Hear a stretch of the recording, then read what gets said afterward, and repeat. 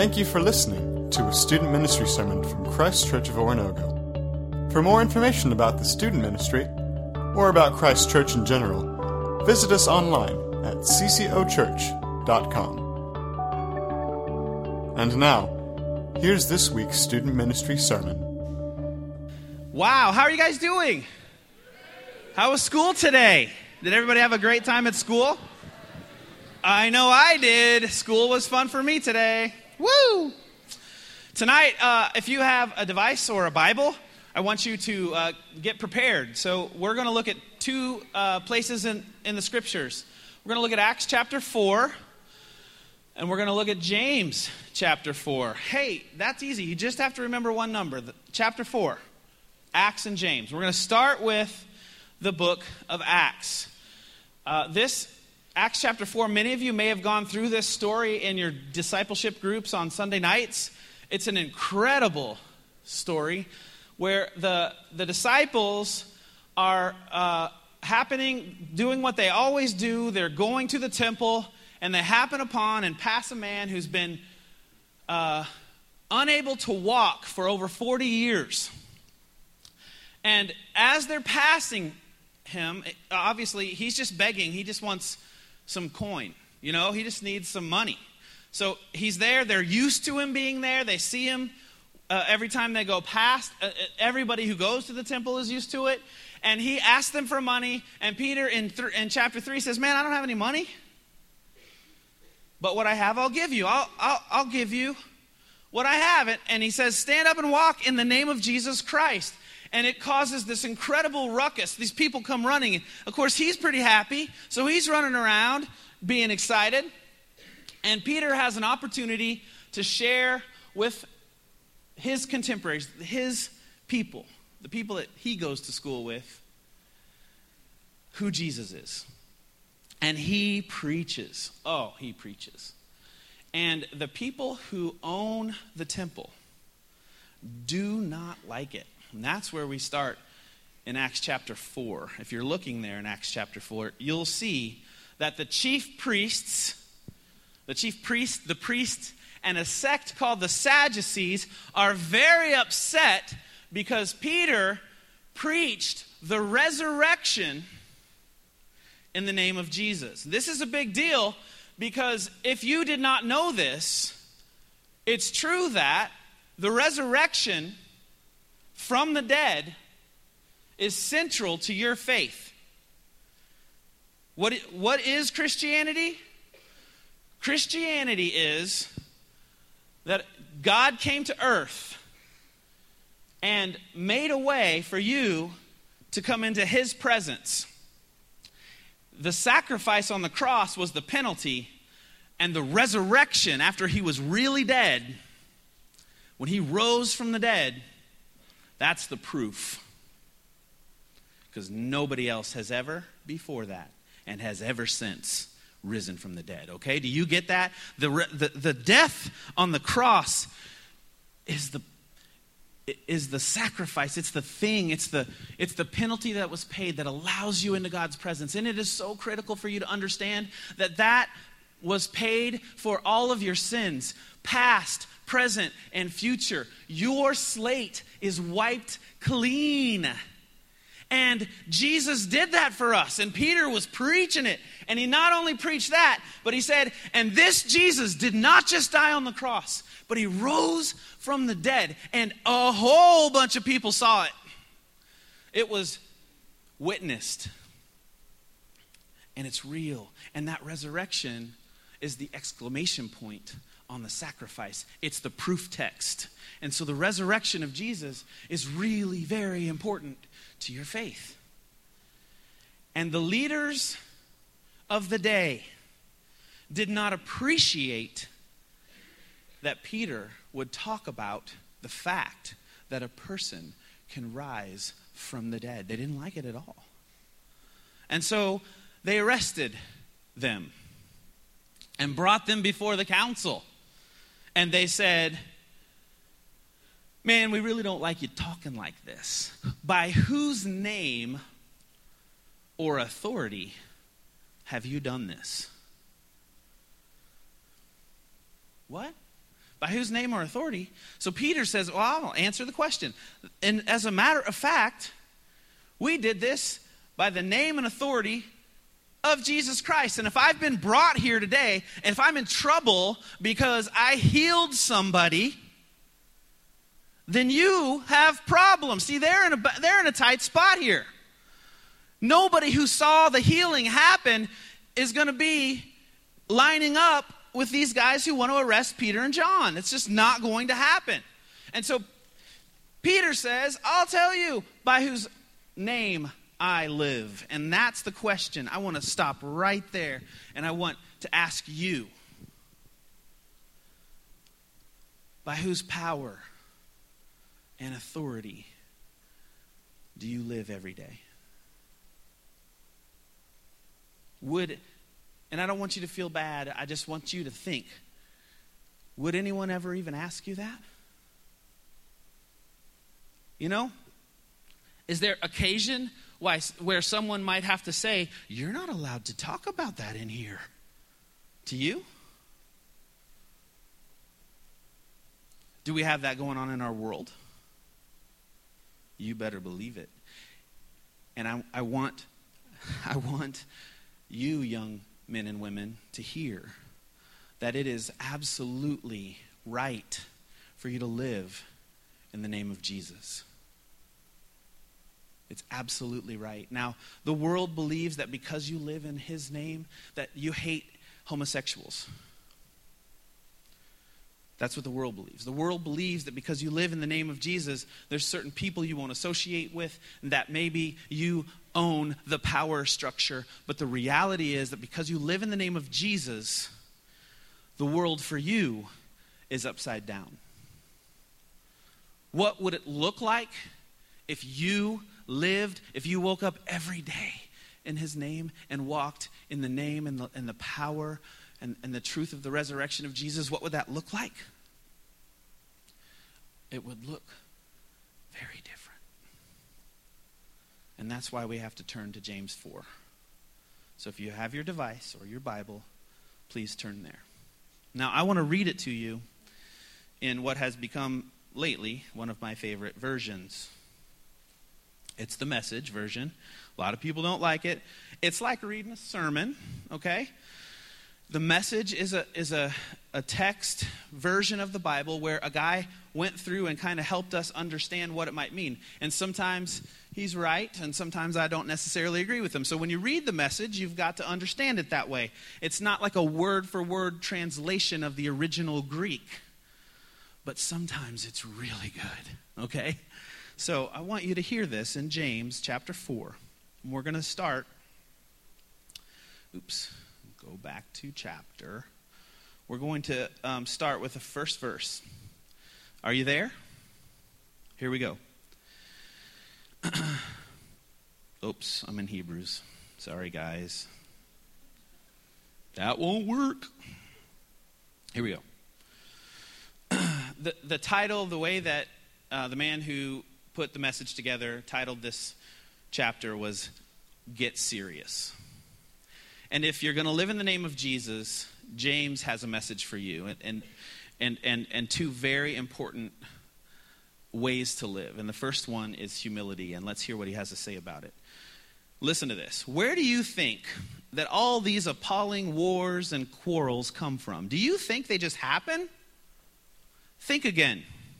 They come about because you want your own way, and you fight for it deep inside yourselves. Now wait, let me read it again.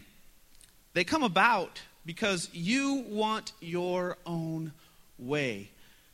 Listen, men and women, young people, is that true of you? You want your own way and you fight for it deep inside. I love how he says deep inside, because we often want our own way, but it doesn't look like we do, right? We know how to do that. You lust for what you don't have and are willing to kill to get it. You want what isn't yours and you will risk violence to get your hands on it. You wouldn't think of asking God for things like this, would you? And why not? Because you know you'd be asking for what you have no right to. We are spoiled children, each wanting our own way. And when we act like this, we are cheating on God.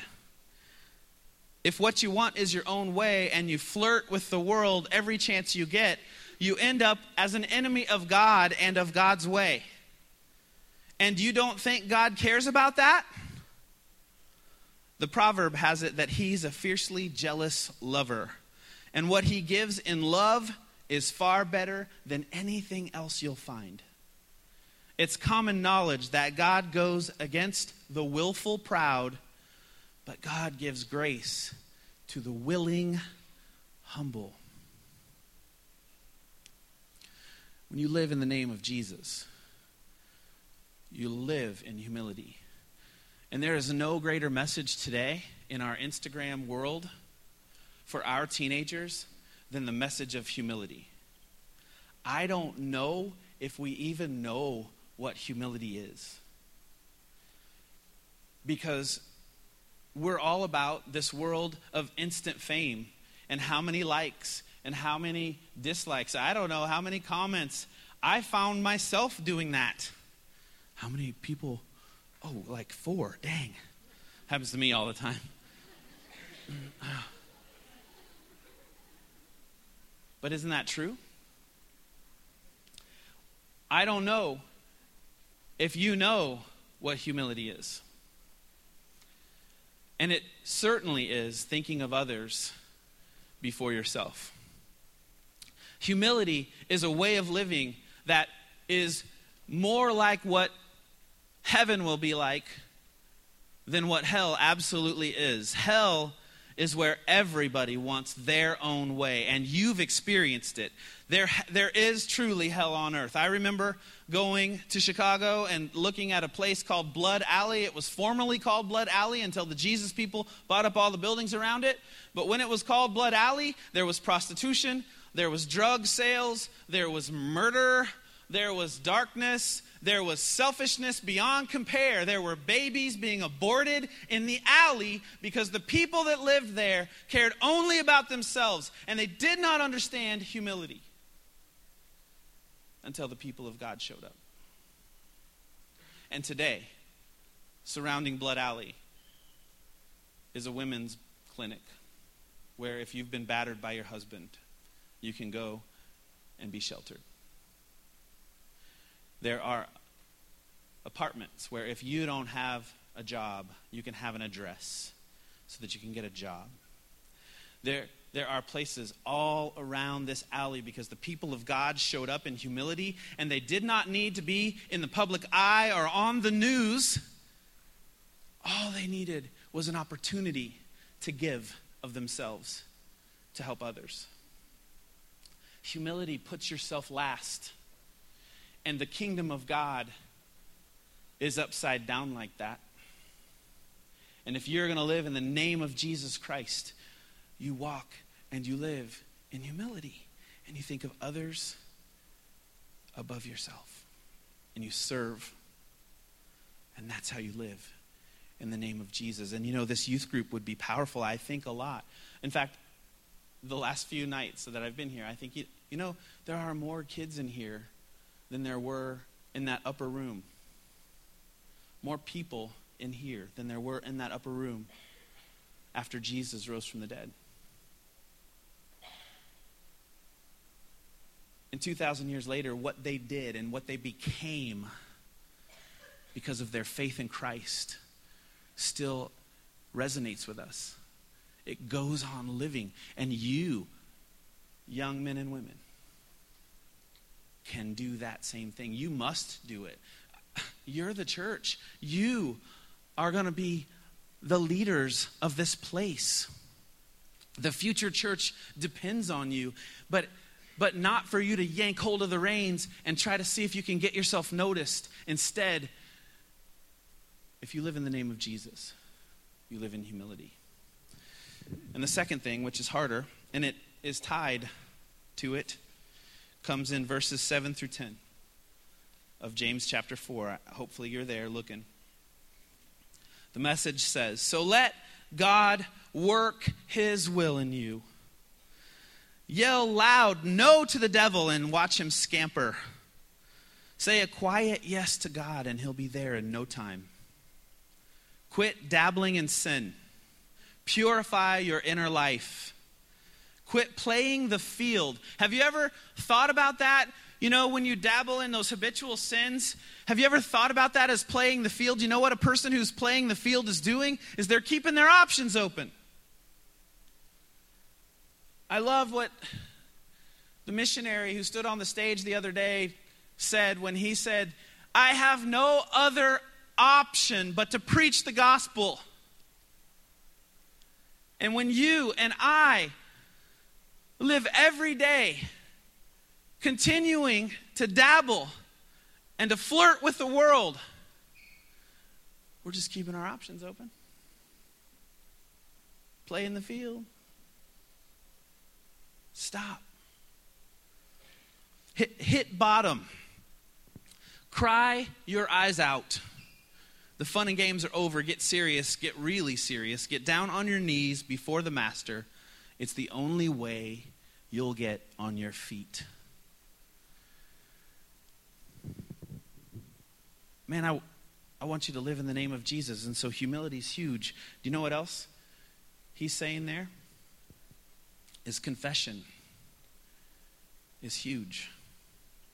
If you're not a part of a discipleship group, this church offers opportunities for us to live in community together, to get in a little bit smaller groups, and maybe admit some of the things that we're going through and struggling with to a group of people that we can trust. But we always have to say to a group of people that we can trust, why do we have to say that? Because we really don't want anyone else to know that we're sinful, right? The truth is, if you stood up tonight in this place and you said, I'm a liar, it might make the rest of us feel at home. I'm a liar. I told Larry about this the other night. I'm at the softball field. Claire Mitchell never asks me to do anything with her. She is so nice. And she said this week, can we go, will you hit me some balls to third? I want to practice my throw. I want to, practice the infield. And I was like, yeah, I will do that. And I made sure it happened. And she made sure it happened. She called me even and reminded me. Not that I needed it.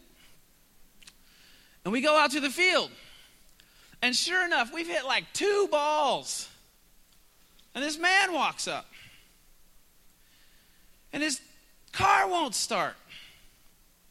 And he says, do you have jumper cables? And I said, I don't. Look at me. I have jumper cables. You know what I mean? I'm prepared. So I lied to him, and I rationalized it to my daughter because I said, I never do this. This isn't right. And I traded my integrity. And what was I afraid Claire would see, right? Like, would it not have been better to say, yes, I do. Claire, let's go help this man. She's not the center of the world. I love you, though. But she's not. And neither am I. Right? And the people of God who live in the name of God could do what God has said he's already done. He has disarmed the power of sin. It's powerless. So you don't have to rationalize that your sin is how you were born. You can just say, I'm a sinner. You can say, I did this. I am this. I am a liar. I choose my kids over the kingdom sometimes, and it's wrong. And when we admit it, that we're sinful, we're reminded that we need God. And we can begin to appropriately look at sin. If we can't talk about sin, don't we give it quite a bit of power? Oh, what if someone finds out? Oh, that's what we do, right? What if someone found out? I'll tell you what if Jesus found out. You'd be completely and utterly forgiven. Past, present, future. And you could move on. You could move on from dabbling in your sin and being enslaved by it, and you could move on into a life of freedom from sin and of concentrating and focusing on the kingdom of God and walking in humility and serving others with a pure heart and out of kindness and love. Wow, would that be powerful? This youth group can absolutely do that. And it doesn't have to wait till next week or the next time that someone's really good at speaking or whatever, or maybe the music goes way up here and you're like, woo! You don't even have to wait for those things. You can literally, right now, act and live in the name of Jesus. You're welcome to do it. You're not too young. You're ready right now. Please, tomorrow morning. No. Right now. Figure out what it means to live in his name. Humility, confession, connection. You know, I got to quit, but I want to also say that this kind of life, this life of God in Jesus, you're not alone in it. Christians are sitting on a powder keg of power in the Spirit of God. You, as a Christian, have God's Spirit in you, untapped much of the time,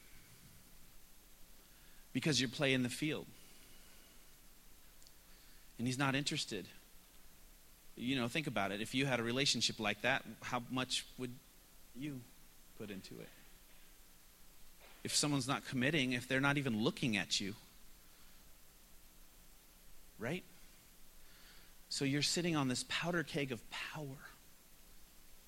It's so powerful that if you follow out that story in Acts chapter 4, where they tell the chief priests and the Sadducees, hey, there is no other name under heaven given to men by which we must be saved. And then when they saw the courage of Peter and John, they were astonished and took note. These men had been with Jesus, and they went back. They were told, don't go back in there and preach in this name. You know, it messes up our economy. People are going to start going out from the temple, which is, where everyone gets their job applications and they pay their taxes. So it would really mess up our social order if you keep preaching like this. And where do you find them the next day? Preaching and living in the name of Jesus. Right back in front of those men. And they were arrested again, put in jail again. And an angel of the Lord came and opened the doors, walked them out, where the next morning they were preaching the name and living in the name and under the authority of Jesus again. Do not settle. Wake up every morning and say, I'm going to live in the name of Jesus today, and I need Jesus for that. And humble yourself before him. Seek his presence. Read, pour over his words like they matter.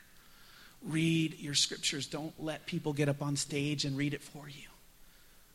You get in your scriptures and you read them and you be prayerful and you humble yourself before God. And if you draw near to him, he will draw near to you. And when you're in Christ and in God, I don't even want to try to guess what he'll do and what he can do and what will happen in our lives and in this youth ministry. Let's pray. Father, we love you. We are honored to gather in your name tonight, to think about your word and the stories of the early Christians and the message of James. And God, open our hearts.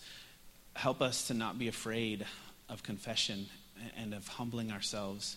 And I pray, God, that this would become a way of life for all of us. And like I pray every night with my son, make us Make us better. Make us conformed to your will. Help us to care about the things that you care about, Father. We love you and we're committed, man. We want to be all in. We don't want to play or flirt with the world anymore.